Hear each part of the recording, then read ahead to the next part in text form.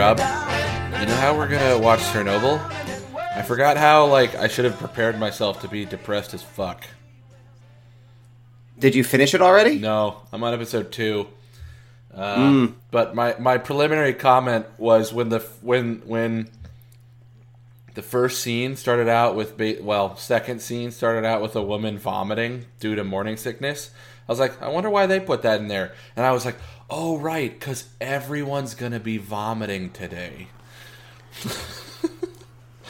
Well, yay, vomiting intro podcast.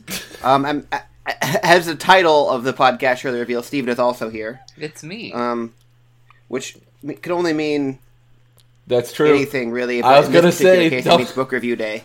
I was say, don't say that it means it's review day, because we have evidence to the contrary that he has been here on non-book review days. Oh, yeah, I broke the rules. I'm just saying, rules. You can't say that statement blanket. I am the rules. Well, on the theme of fuck rules, I'd like to share with you guys my story from this afternoon of fucking rules. Hell yeah. Is it fucking rules or fucking rules? The first one, not the second one. Okay, cool. I'm almost out of contact lenses, which I know this starts off as a very exciting story. And I wanted to get new ones, because that's usually what I do when I get close to being out of contact lenses, is I get more. Are they prescription-based? Yeah. I see where this is going. And so I went ahead through the effort of figuring out my eye vision insurance. Mm-hmm. I figured it all out, called an optometrist, and I talked to the optometrist on the phone, and we talked about my insurance, and she was like, well, I'm not exactly sure how this happened, but it will actually be cheaper for you to come in as an uninsured person than to use your insurance. Oh, what? Why? Because I have a different rate for insurance versus non-insured people, and my insurance is such garbage that it doesn't take enough off of the insured rate to get it less than the uninsured rate. Oh my god. Okay. Why is your insurance so bad? Because it's 2019 in the United States. But you have a decent job, don't you? The benefits are not good. Is it an HSA? No, it's not related. So even if I paid for this, it would not be part of my regular health insurance, because the health insurance is separated from the vision insurance. I see. So even in my high deductible health insurance plan, if I paid the $700 they wanted for an eye exam, wow, it wouldn't go towards that deductible. So let me tell you what I did. I pulled a high school Aaron Roney. No. Yes. No. I did a Google image search for an eye prescription. Or a contact lens prescription. Time out. Before we talk about this, are you sure that you want to immortalize this in audio? Oh, yeah. I am so proud of myself. Okay. I photoshopped my name into the prescription. I photoshopped my prescription into the prescription. And then I went to 1-800-contacts.com, sent them that prescription, and I have a tracking number for the contacts that are coming in. That saved me $700. Oh. $700? $700 what they wanted to charge me to get my eyes checked. And that wouldn't even get me the contacts. That's just to get my eyes checked. I would have then had to pay. Then I would have then had to pay for contacts. What the fuck? Right? $700. For a year's supply of contact lenses. Oh, jeez. This is why I wear glasses. Well, presumably it would be the same problem if you needed to get a new prescription for whatever reason. Well, I've had the same prescription since like 9th grade, so I'm pretty sure that's going to be... Yeah, so the question with glass... So here's my question. Do you... Because I don't know anything about vision care. When you go to the eye doctor and they say you need glasses, do they give you a prescription? Yeah. Okay. In 10 years, if you need new glasses, do you need a prescription? Yes. Yeah, okay. That's what I figured. So you wouldn't really save yourself that much by, doing glasses. You'd still have to pay that $700 for the eye exam, Well, no, because there's two exams. There's an eye exam and there's a contact exam, so you wouldn't have to do the contact exam. I don't need the eye exam. I just need the contact exam, but it's by law that you have to do both. And you know why it's by law that you have to do both? Because eye doctors want to fuck as many people as they can, so they lobbied until they made that a law. Well, yeah, sure. I mean, obviously. Also, good eye health, Rob.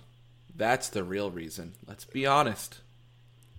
I have seen an optometrist once since 2008. I have seen one never, and I'm wondering if I should do that one day. You don't need to. You just don't. Do you know what, Rob? I'm going to have to say I support your decision, although it is slightly risky, because I'm pretty sure that's illegal. Oh, I'm sure it is, but I'm sure the fine is less than the eye exam would have cost. It's possible. I don't know whether it becomes like a misdemeanor or if there's here's the deal. If you are faking prescriptions for Vicodin so you can sell it on the street, that should be a different class of crime than faking prescriptions for contacts so you don't have to do an eye exam. Right. Actually, you haven't heard of the new fun drug where you melt down contact lenses and then you snort them to get high? So see, Rob, now you're entering that crime space where we've got to regulate your activities here. I support you, Rob, although I don't know if I would do the same. You'd think that so really this is where my socialism bone kicks in. That exam should be free. It's preventative care. It's been free every other health insurance plan I've ever had. This is the first time it's not been free. Well, again, that's still a failing of capitalism, right? Because there's a market where your company can basically give you the shittiest vision care on earth. I think a capitalist would argue that this is the exact reason for capitalism, is that this is a non-negotiable good. I cannot exist in the world without corrective vision, and so they can charge me whatever they want. And a capitalist is sitting there in their chair masturbating to the idea of having that control. But I think a good capitalist would also recognize that that's not that's an inefficiency in the system. There's pure capitalists that would be like, this is how it's supposed to work, profits. But there's also plenty of capitalists who go, I recognize that the inefficiencies created by people upcharging the cost of obtaining an inelastic good is not ideal. We should fix that. We should regulate that. Maybe not so. They may not say to socialize it, but they would say we should regulate that. It's kind of like, part of Obamacare saying we're not going to socialize birth control, but we're going to regulate how much you can charge for it or how much you can screw people for it. Anyway, that's a separate discussion. But yeah, I think that's totally unfortunate. What are the systems? I honestly don't care. Socialism versus good regulation. You shouldn't have to pay $700 to have your current state of your eyes reconfirmed just so that you can get another prescription of your contacts, which you have had since you were 9. Right? That obviously is an inefficiency in the system. Yeah. And good on you, sir. Or working as intended. Yeah. Well, exactly. Or, so that's the thing. It's an obvious, from my point of view, inefficiency in the system. Some may say that it's working as intended. And to those some, I say, go fuck yourself.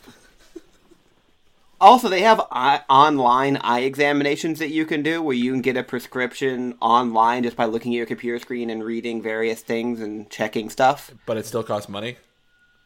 No, those are free. Oh, okay. But in Washington State, that's not legal to use those as your prescription. Why? Because eye doctors have lobbied to change the rules. Eye doctor lobbyists, yeah. It's kind of like, when the new thing comes out where you can, scan your fucking head to find out whether or not you have strep throat. a lot of people are going to start lobbying against that. And then you're just like, you guys are just assholes, aren't you? You're just a bunch of fucking assholes. That's the really weird thing about capitalism to me is like things are supposed to conform to market demands, and then people are like, hey, can you make it illegal to conform to market demands? And I think that's the thing where, in theory, that sounds great. People want what they want, and the market is perfectly efficient because it will recognize what they want and it will provide it to them. Until you realize that when the providers of those goods have enough power, they prefer to keep on doing what they're doing. Or if they have enough power where they would prefer to keep their business, right? They didn't invent that cool little gadget, and it's going to put them out of business. Now they care, and they have enough power to lobby against those types of things. That is obviously, in my opinion, that is a glaring flaw in the efficiencies of capitalism. When you have companies actively promoting regressive policies, or policies that will hold our technological advancement back because they're too lazy to either ride that wave or change.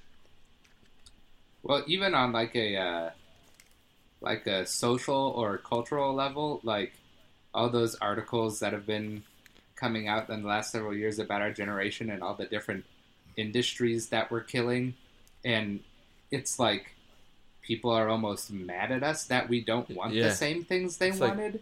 Didn't you design capitalism for this purpose? Yeah, like if it's not desired, it should go out of business. Like, don't be mad at me that I don't eat at Applebee's anymore or like buy diamond rings. Yeah, and so that is an argument that I support. That's why I'm generally a capitalist who thinks a few things should be socialized and a lot of things should be regulated.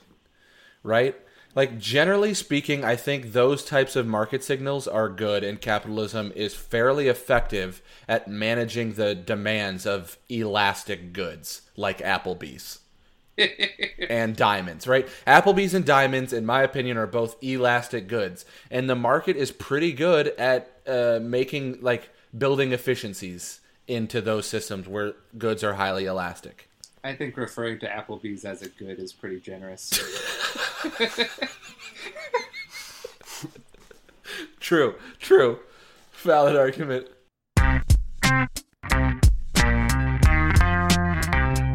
So, for the past, what do we say, 2 months it's been since we first talked about this, we've been reading a book called Sapiens, which was suggested to me by a close friend. I didn't exactly know what to expect going in. I kind of thought it was going to be like a book, but it's somewhere between a book and a textbook. Mm.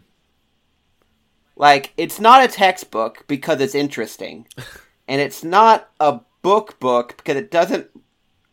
Like, it's not. It doesn't read like a nonfiction book. It's obviously not a fiction book. It was a weird read. Mm-hmm. Like, it was a weird experience to read a book like this, and so what it basically is it's kind of like the question that he asked is, how did we get to where we are as a species? And that was like a very general, broad question. And he tried to answer it in like 500 pages. Yep. So I think it's safe to say that he made some pretty broad generalizations throughout the book that, I'm sure that if you get specific enough, you can poke holes in certain parts. And I'm sure that we'll do that a bit today. But overall, it was a very brutalist take on human, because he just there's a lot of topics that are kind of taboo to talk about in society that he talks about like they're just normal conversation. Like, he talks about... I don't think he uses the word eugenics, but he talks about how, the benefits of eugenics, which is something that generally, like, you're not allowed to talk about that. Mm-hmm. He talks about the genetic differences between races, which is another thing that generally we don't talk about. Yep. And he doesn't talk about them from, like, a societal or sociological perspective. He talks about them purely from a scientific understanding perspective of these things. And so it was kind of fascinating to have someone just, like, say a bunch of stuff that you don't hear people talking about. I found it to be quite fascinating, personally. I hope you both enjoyed it as well. There are parts of it that we'll talk about, I'm sure, that were, I think, more controversial than he talks about every topic in the book as if it's, like, some known fact. He doesn't really speculate very much, or he doesn't make it clear that he is speculating, but some of the things I think are speculation, and he doesn't make that entirely clear. In reading the book was probably the main flaw that I would say is my takeaway. So that's my summary of Sapiens, Brief History of Humanity, by a Israeli, he's a professor of, like, history and something else in Israel. It's an anthropological work. Okay. I'll pick up kind of where Rob left off. I loved it. I thought it was awesome. My biggest complaint is exactly what Rob said. And I think he could have fixed it just by maybe like one or two sentences up front that could have just been like, I'm going to say things that are either widely accepted or like 50-50 accepted as fact. And you can just kind of know that I'm generally talking about these things as fact, even though I know that they are disputed. And my number one example, at least, or one of the ones that was most egregious, was the fact that, for example, he mentions how Alexander the Great was in a gay relationship. I don't have a problem with that. I have a more problem with that he didn't qualify it with the fact that, like, a pretty small minority of historians actually believe that to be true.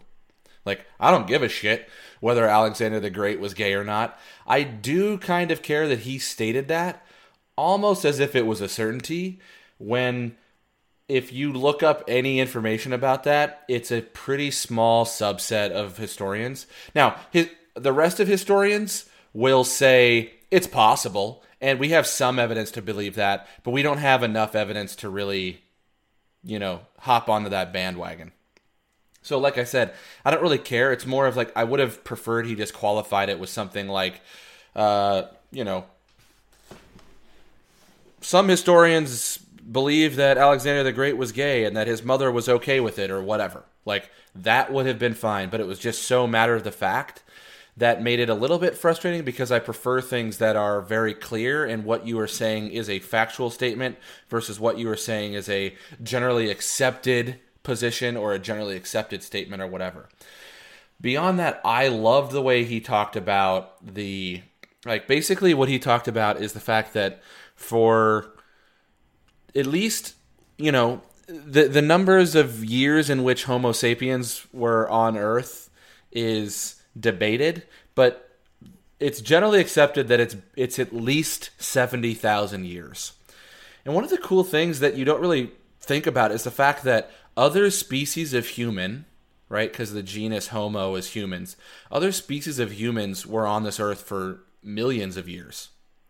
And in many cases, multiples of them lived at the same time as Homo sapiens. Now, we're the only species of humans that still remain, But Homo neanderthalis and Homo floresiensis or whatever, floriensis, and species like that lived during the same, Homo ergaster, like all lived during the same time as we did. And many of them died out somewhere between 10 and 50,000 years ago. And he talked about what our relationships with them might have been, and the fact that basically human, like Homo sapiens, modern humans, spent more time on Earth so far with, like, side by side with Homo neanderthalis than we have spent without them, which is like a fascinating thing, right? But the cool thing that I think the most interesting thing he talked about is all the revolutions. And the revolution that I never really learned in history was the first one, which is what he called the cognitive revolution. And he basically said, like, at some point in human history, human beings switched from being DNA-driven animals, like the rest of animals on Earth who are largely driven by what their DNA dictates, to animals that were capable of abstract thought in such a way that they could almost recode themselves and recode their society, like the societies that they were about to build, by merely thinking in a different and abstract way. But he argues that for at least 50,000 years or something like that, Homo sapiens literally just functioned as DNA vessels, as every other animal on Earth does today, which I thought was super interesting. That we had that capacity, but hadn't like employed it, and not employed it collectively enough for it to change the everyday. It's like hunter-gatherers didn't decide to be hunter-gatherers. Their DNA dictated it. And to break out of that, it was having to think in the abstract. And one of his arguments was that no other animal on Earth as a species will ever do that, unless they have the capacity to go through a cognitive revolution like modern human beings have. So I thought that was like a really interesting kind of perspective on what humans are and how we work, and just had a cool section about how corporations are completely abstract entities and yet we are capable of talking about them as if they are real things.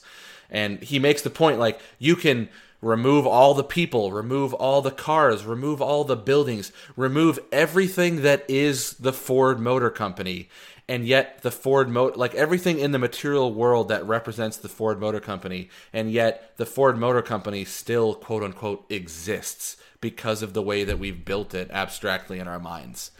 And I just thought that was he did a great job of explaining that kind of stuff. And I loved it. I thought it's a really important read for people, for human beings, just to understand who we are, where we come from, how we got here, how many other species we've killed off, and all the shit that we have to kind of encounter as we move forward in our universe. So I give it a 5. Okay, so I thought there was some of the like prehistory stuff that was interesting, like our, like, for how long and in what way we coexisted with other species of humans. I'm gonna be honest, I got to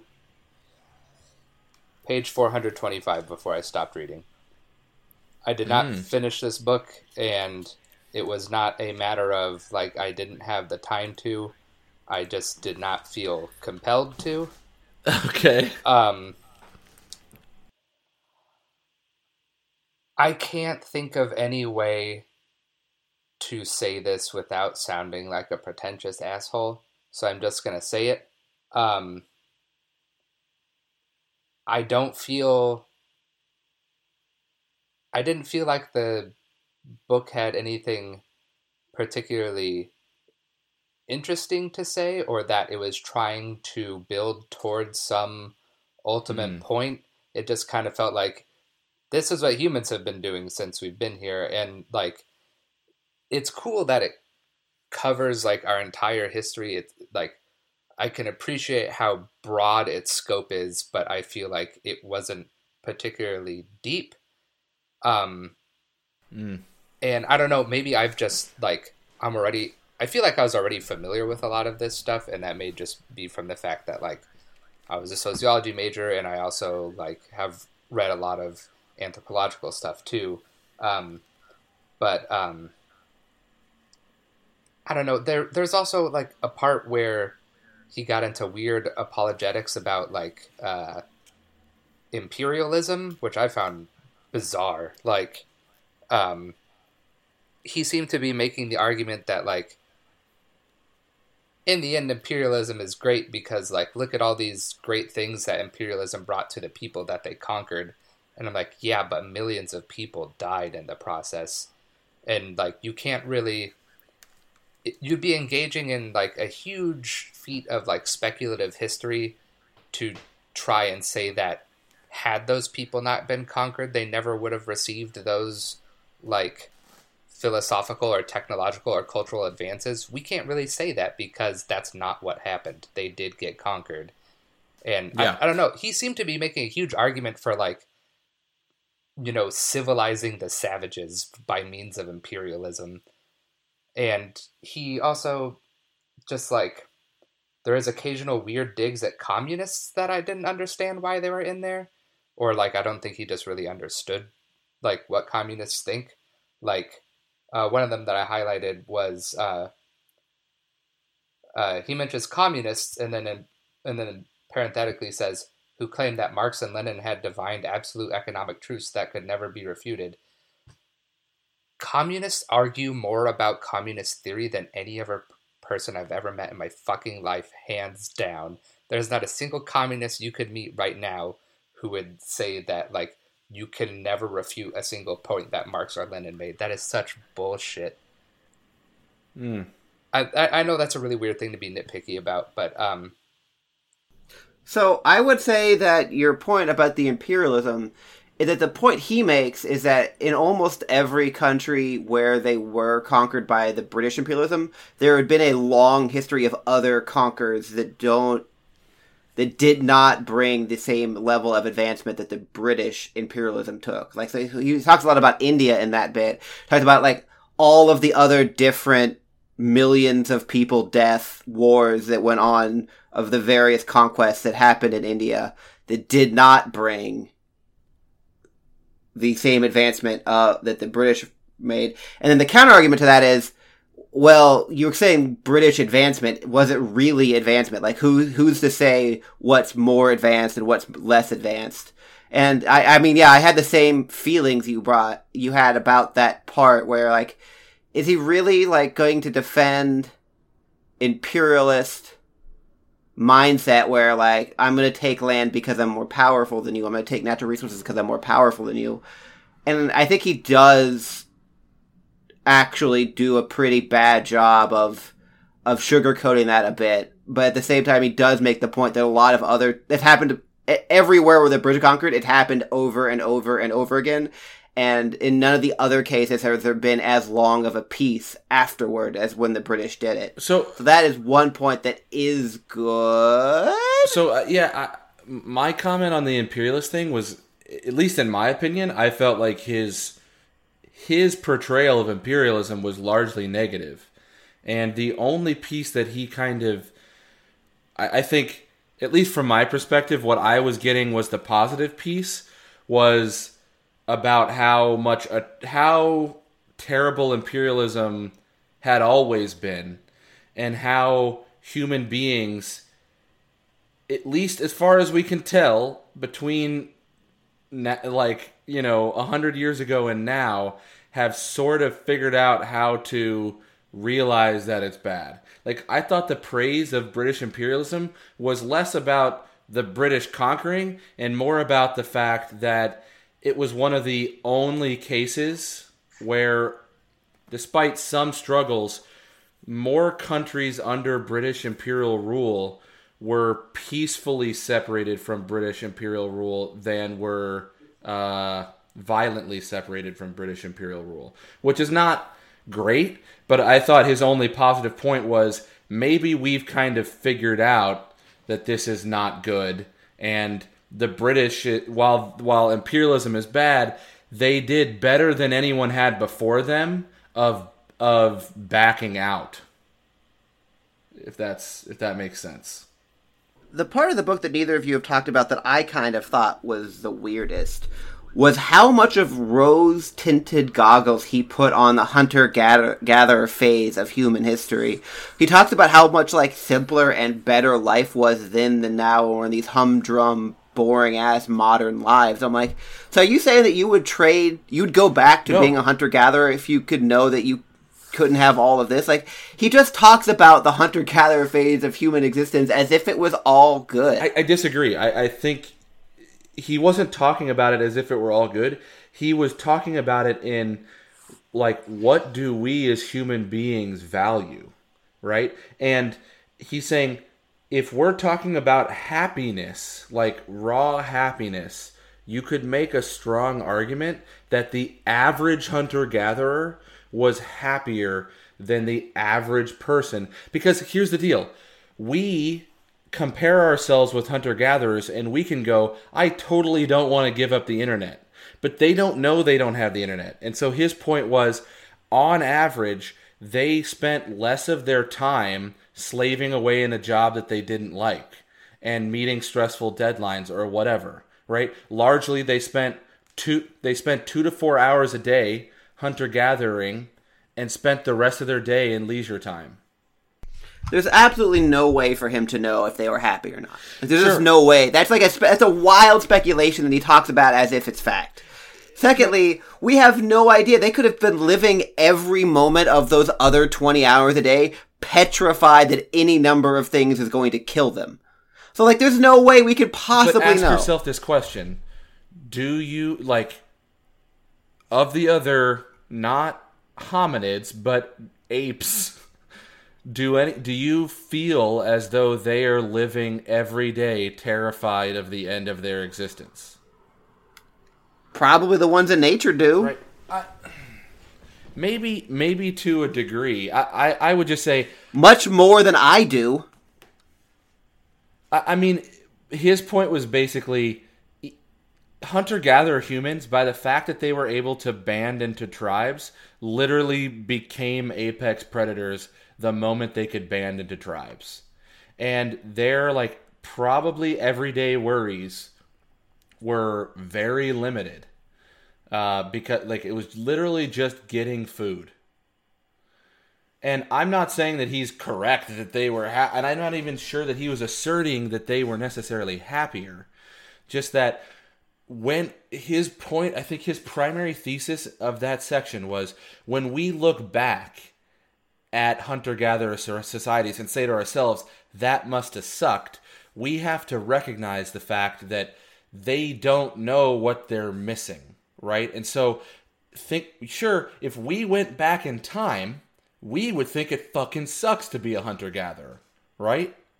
Where's my toilets? Where's my baths? But his point was, you go back to 17th century Europe, and by all accounts, or 13th century Europe, there are accounts from those times, and nobody is complaining about how bad everything smelled. And his point was, the reason they weren't complaining about it is because they didn't know any different. It's not like me going back, I would fucking hate it. I'm sure the smell of 17th century London was terrible, right? But his point was, they don't really know the difference, and so that function as a negative impact on their life is just not part of the equation for them. And I think that was his point. Not saying that it was better, but just that it's hard to say that we're necessarily happier because we are rose tinting the things that we have. And we rose tint it in being able to say, if I were to go back, I would want to come back to present day. Right? And he's just saying, they, having not known what present day could be, may not feel that way and may have been happy with their lives hunter-gathering or in shitty London. And I think he makes a pretty strong argument, in my opinion, that, like, you can make the argument that, like, I thought he made a really good point about scurvy. Scurvy existed because of the agricultural revolution. Like, if we did not have the agricultural revolution and people were still hunter-gatherers when they decided to go on their ships, there wouldn't have been scurvy because they would have brought all of the items that they hunter and gatherer on those ships. But because we had the agricultural revolution and because they just had porridge every fucking day for days on end, they did not get the vitamins that they needed. Right? And so he's just pointing out... You know what else exists purely because of the agricultural revolution? Living past 40. That's actually not true. So that's actually not true. So some people did, but like the infant mortality rate was so high. Exactly. The getting was and dying was so high. I agree. Having any kind of mild illness and dying is so high. I agree. Their life expectancy was dramatically shorter than ours. But if you made it to say age 10 or 5 or whatever it is, generally speaking, their lives were maybe 10, 20 years on average shorter than ours. Like, maybe they were living till 60. Like, most anthropologists believe that, yes, the overall life expectancy was very low because infant death rates were very high. But if you made it to a certain point, you were generally going to make it to 60. Right? Assuming you didn't get injured and getting in like on one of your hunts, get an infection, exactly. But get bit. Again, his argument would be, we don't know, but you might be just as much, or if not more, likely to be injured because you're driving in a car every day or in a bus, right? Like, again, I'm not saying you're wrong. I'm disputing the fact that his thesis was that it was better. My interpretation... I dispute you that he argued that it was better, and I think it was pretty clear that he was arguing that it was better. I disagree. I think he was just saying we can't judge because we are rose colored to. He never said that. I think you're putting your feelings onto what he said. No, he did say that. He literally said, "Take someone today and bring them back." We are interpreting those times from our perspective, whereas we are not interpreting those times from being born in that time. He literally said that, right? Like, I think what he said over and over again were a lot of the negatives of modern culture without really exploring anything negative about hunter-gatherer culture. He talked about the high infant death rates. He talked about... That's about it. He talked about how shitty modern life was for like 4 chapters. And he talked about the infant mortality rate for 3 sentences. Like, it was not a balanced discussion. I disagree. I think that, like... He talked about it. It's... To me, I think part of it is he doesn't feel compelled to have to talk about how shitty it was because we all think it was shitty, right? When he talked about I forget which queen, but the queen that literally birthed 16 children, of which 1 survived.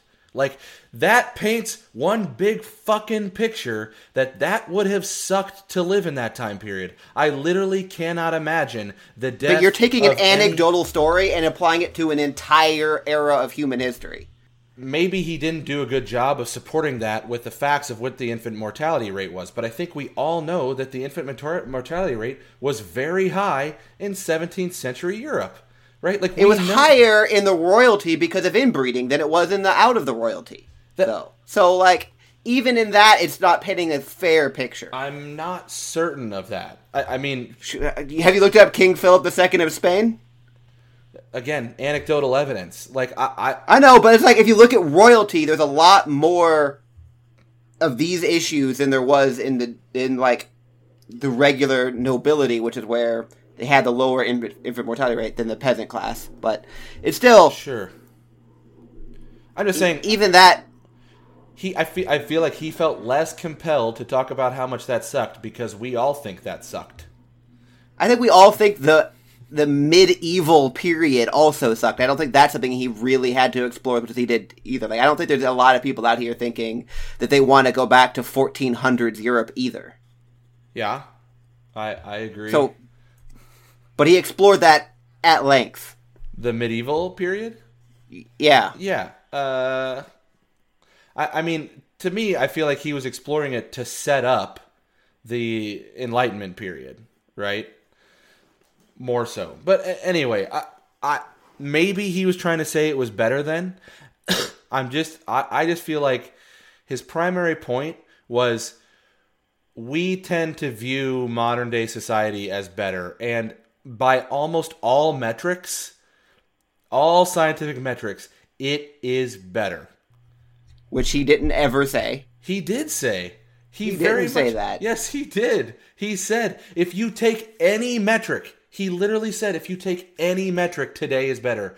Every decade. Except for happiness. He said, like, everything is better except happiness, which is a wild thing to say. He said, except maybe happiness, because it's harder to quantify. It's easy to quantify infant mortality. It's not as easy to quantify how happy people are with their existence. Right? That was his primary point, I feel like, in that section. It is a wild leap to me to say everything is better except for happiness. That is a wild thing to believe. Again, I disagree that he made that statement. He made the statement that we know for certain that the scientifically, the empirically definable facets of human life are better. And they have been better every decade that we've been counting them since the early 18th century, probably, right? Every decade of human history that we have recorded has been better than the last in every metric, except we don't have a good way to quantify happiness. And it's possible that quantifying happiness is hard, and maybe people were happier with their lives when they sat around as hunter-gatherers. I don't think. And to me, that's an irresponsible thing to say. Like, it's an irresponsible thing to even suggest that everything is better. Again, he didn't But maybe happiness is not. Like, that's an irresponsible, like, conclusion to come to after saying everything else is better. Like, that. How could you possibly make that thesis that everything has gotten better? You know, healthcare has gotten better, science has gotten better, life has gotten easier, there's less physical labor, there's more food, there's, you know, more, like, everything has gotten better, but maybe we're less happy. What are the, like, that's wild. Fine. That's wild. What are the metrics upon which you measure your life? First off, it's also a pointless thing to measure because happiness is not an objective measure. Like, it's not an objective thing. That was one of his points. Everything can't get better except for one thing. Like, it's not how anything works. It's just like Occam's razor. Like, if it's the simplest answer. It can, though. Like, I can give you metrics about your life that will change, that will all be quote unquote better, and that does not mean that you will be happier. I mean, but not everything. I can. We can make everything quote unquote better, and it does not mean that you will be happier every day.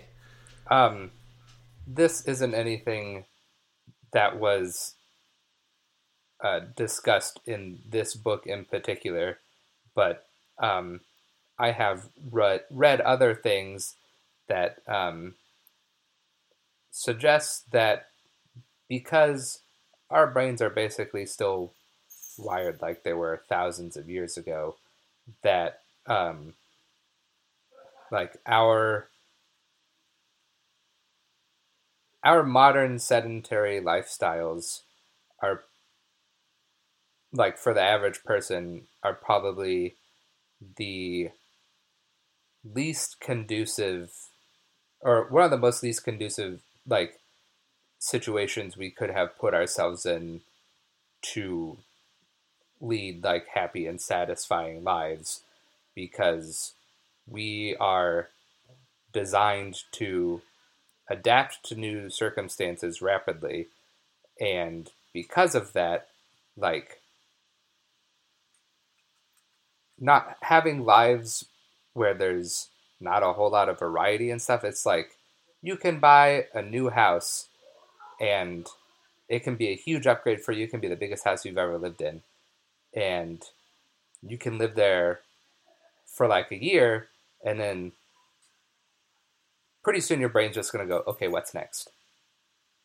And it's because we're supposed to be highly adaptive and have to be in constantly changing surroundings, and instead, like, a lot of our lives have been like very strictly regimented. And I can tell you, I don't have the specific means by which they were getting these metrics for like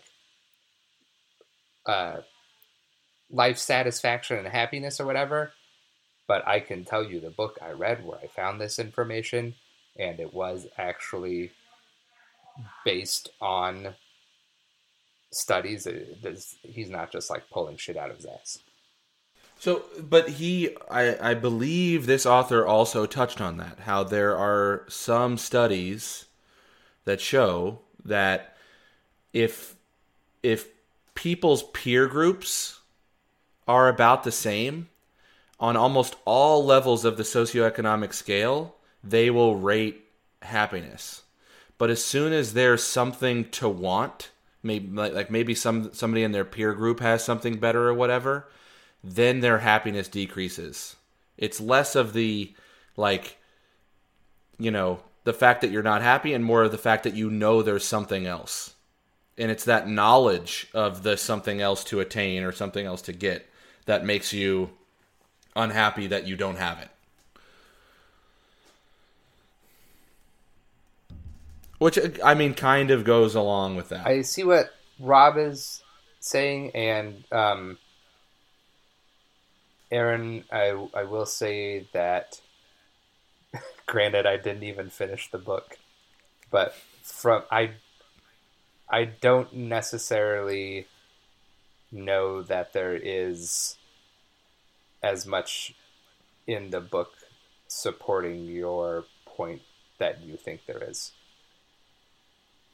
Yeah, I there may not be. It may just be my interpretation. Okay. I would need to reread it for that purpose. Again, like, honestly, it's the same with you. I interpreted the imperialism section almost the exact opposite. My interpretation was, most of the times where you guys are saying he interpreted something, I feel like I got that sense, but I got the sense that he was just trying to get us to think about it. Right? Like, the guy who invented fertilizer, like, and I think he mentioned this. Is this a fact that he mentioned? I forget. But that guy won the Nobel Peace Prize. And literally he went on to invent some of the most heinous chemicals used in Nazi Germany known to man. Right? Like, but at the same time, he invented what probably saved billions of people from starvation in the 20th century. So there are, like, and I think that was a lot of what he was saying, a lot of the way through the book, is that everything we do comes with good and comes with bad. And I don't think he's trying to say that the agricultural revolution was bad, but just that there are side effects, there are consequences, and, you know, some of those consequences take us longer to realize than others. And I think it's a really good point that for 12,000 years of human history, we've been, cultivating wheat, and it's just not that good of a substance overall, right? And so his point is, that's great. We built great societies and tons of cool shit based on that, but there were unintended consequences, and part of those unintended consequences is that our vitamin profile for those years was probably not as good as they could have been. Now, today, we can fix that with just multivitamins and shit. So you can literally eat shitty every day, take a multivitamin, and survive. And I thought that was a good point that he made.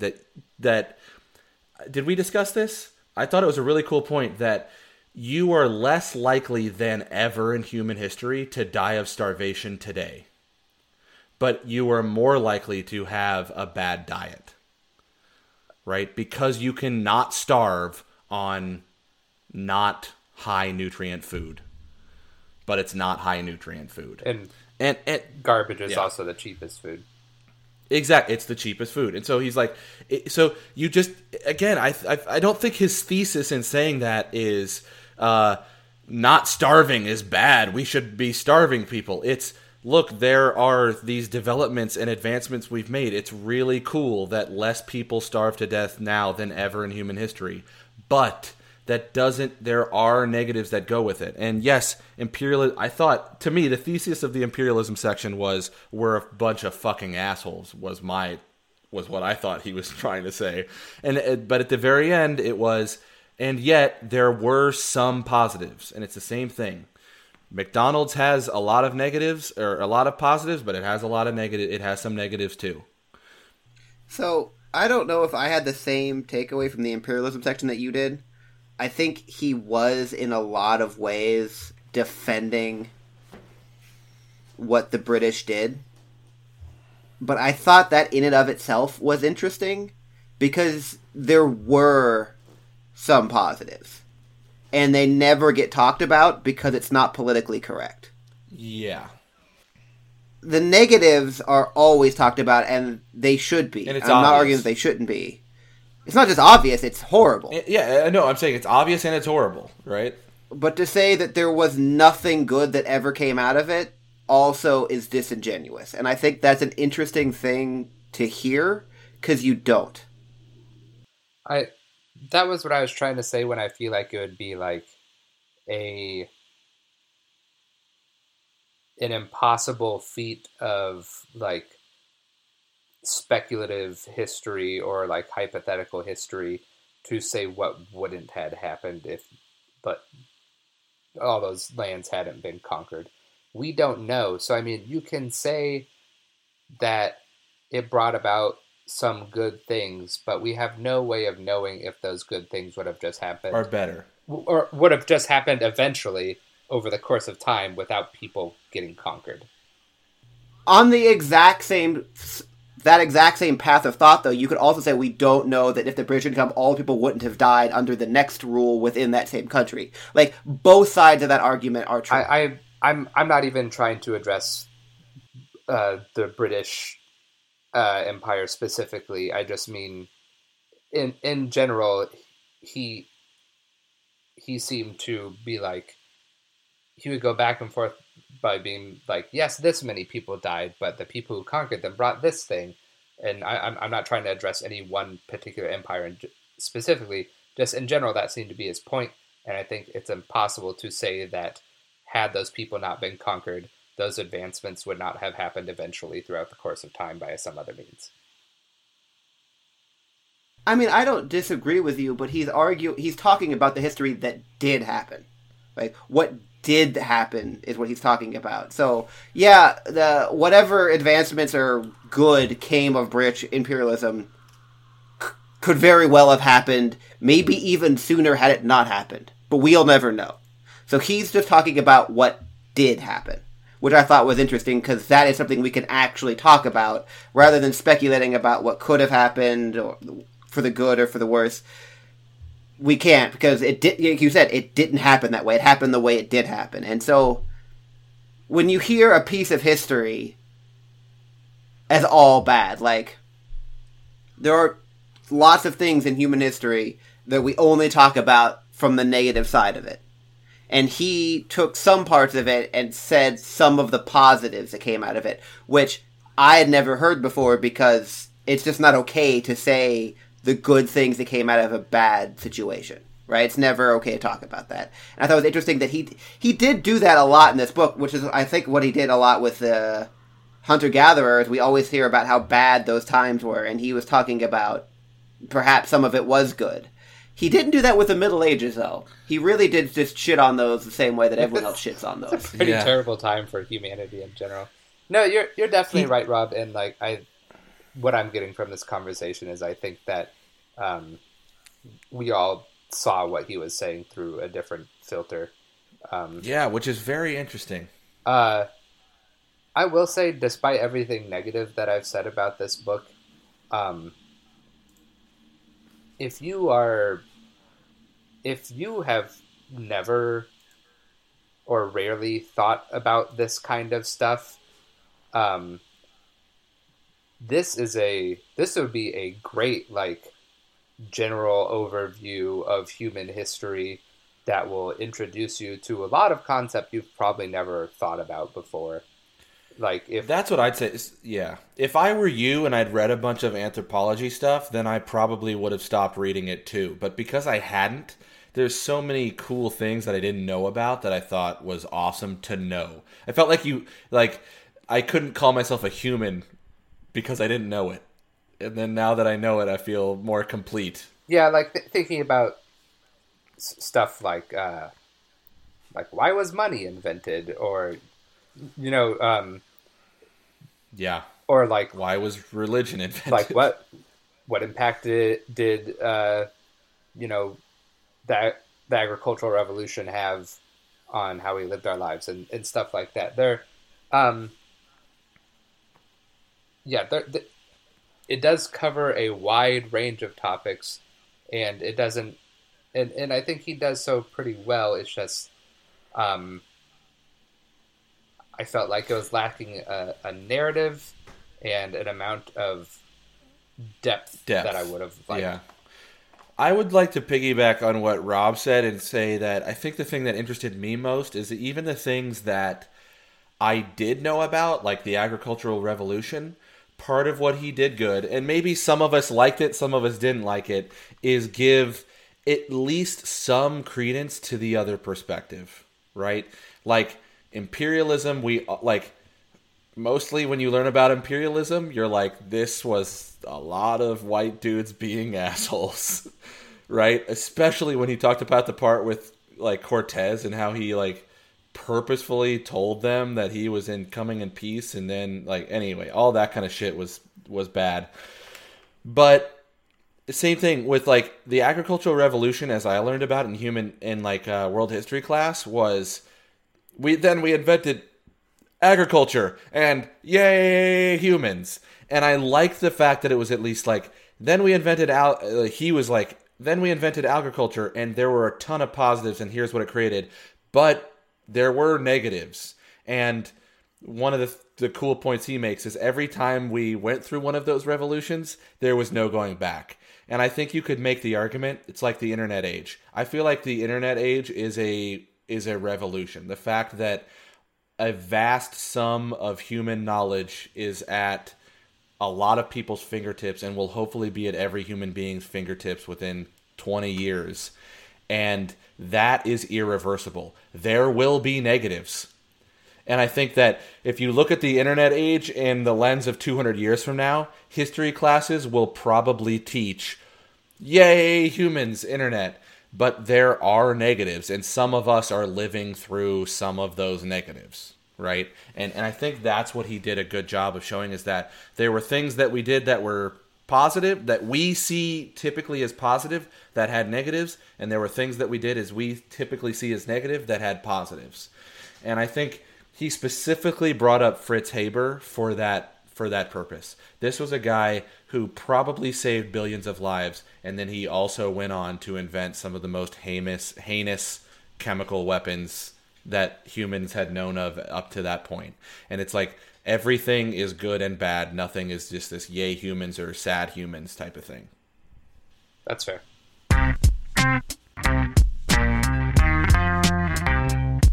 I'm a fool, Aaron and Steven. What does that mean? I thought that when we started talking about this book 13 minutes into the recording, that there was no way we were going to fill an hour. No, we all had some hot sports opinions about this book. Yeah.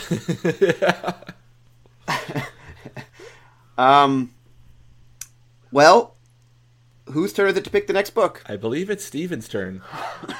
Okay, do you guys like learning stuff? Yes. Okay, Fucking hate learning. Fuck school. I feel like revisiting a book that my freshman year in college blew my little 19-year-old mind. It's called and I still want to see if that's the case and how I feel about it now. Yes. It's called The Way We Never Were, American Families and the Nostalgia Trap. Interesting. Okay. That does sound fascinating. It does. I agree. It's by Stephanie Kuntz. The That sounds like a rude word. the Amazon description of it says, "The Way We Never Were examines 2 centuries of American family life and shatters a series of myths and half-truths that burden modern families. Placing current family dilemmas in the context of far-reaching economic, political, and demographic changes, Kuntz sheds new light on such contemporary concerns as parenting, privacy, love, the division of labor along gender lines, the black family, feminism, and sexual practice." Ooh, sexual practice. Fun. Cool. And granted, it's a little dated at this point. I think it came out in like 93. But, Wrong. what? 92. Thank you for that. Wrong. For that swift and forceful correction. But yeah, I thought it was super interesting when I first read it. It changed a lot of what I thought about just like how things worked in general.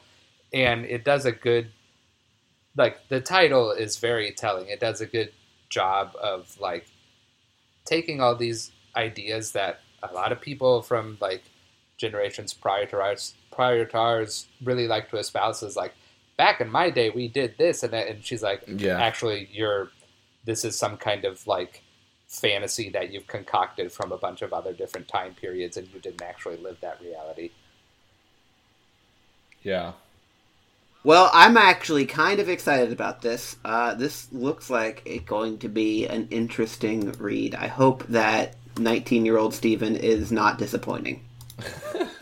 Me too. I mean, like, I would credit this book with like being one of the big factors in me like deciding to major in sociology, because I just found it fascinating, and it was just like doing that for 4 years was like a fun like 4-year long process of completely changing tons of like preconceived notions that I had before going into college. Well, That's awesome. that will be what we talk about in August. I am no longer going to give a specific date because shit's fluid, yo. Shit's fluid, yo. This one's much shorter. It's only like 200 something pages. Whatever. We just read a 700 page book, so you guys can read this. Oh, yeah. No. Oh, I wasn't saying. I was just saying I don't believe it's 200 pages. Okay. I'm totally cool. Like, I don't care how long it is.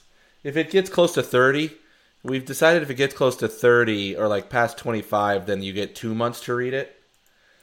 But Aaron had us read Infinite Jest. I don't think he gives a shit about page limits. dude, I've got some others. Like, I'm sure you do. I'm trying to figure out what my argument is going to be to see if you guys are willing to read The Fountainhead. That's an Ayn Rand book? Yeah. Ayn Rand? But here's the deal. I feel like I hate Ayn Rand and her worldview. Not her worldview. Oh, I hate her. Just based off of like what I've heard, and I have actually I've not read any of her work, and so I feel kind of like a fraud assuming that she sucks, even though I'm pretty sure I'm not going to like it. I want to confirm for myself that I'm not going to like it, not just be one of those people who just doesn't like it. You know? Now, I've heard this only from people who are politically like-minded as myself, and I feel like both politically and socially like myself. But those that have read it say that not only does it suck in concept, but it's also not very well written and not very interesting. But I think that could also be... And they're usually talking about Atlas Shrugged, because let's be honest, that's the famous one. Yeah. Yeah. But that could also just be, like, you can think something's terrible for one reason, and then makes you feel like it's terrible for all of the other reasons as well. Yeah, I think I could be pretty good at separating that, like writing versus content. I don't know. If you guys don't want to read it, that's fine. But it's just kind of on my mind that I don't like being in a place where I just dislike a person or a set of ideologies based on just what I've heard. I mean, it's been a while since I've read something, so... Have you read The Fountainhead or Atlas Shrugged? No. So at least none of us would have read it. Those are Okay. If the title of this podcast is hate reading, Hate- don't be surprised. there's some Hate reading. chonky books though. Yeah, Yeah, I it's mean- about 30 hours. That would be a 2 It would be one thing to get through a hate read that's like 5 10 to minutes. 15 hours Yeah. long. But like you're asking me, I hate Read Infinite Jest, and I hate Read Infinite Jest. I'll tell you what. That book is so pointless. I don't think you would hate. I think you would hate this in a different way. I think you're right. I think this will have a point, but its point you will disagree with heavily. You know what, Aaron? Yes.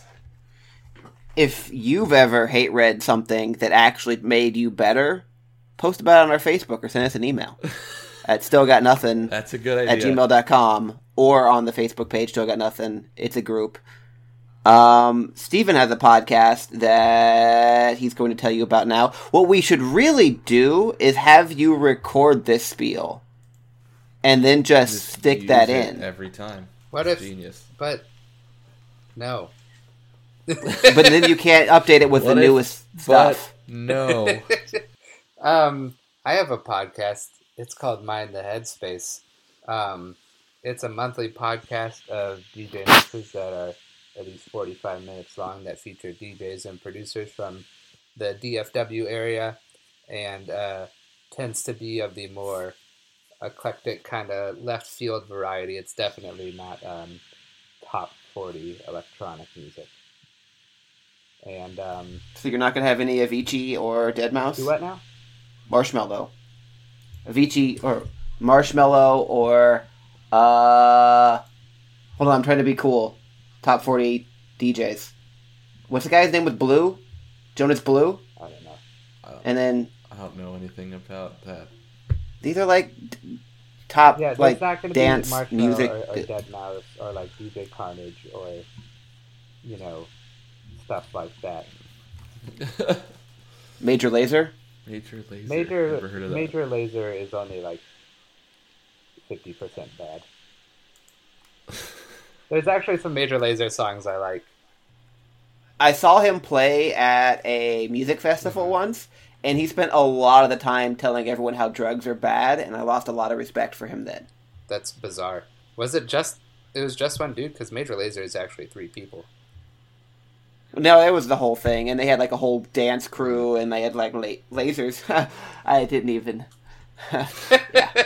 You didn't even put those together. But yeah, that's about it. Also,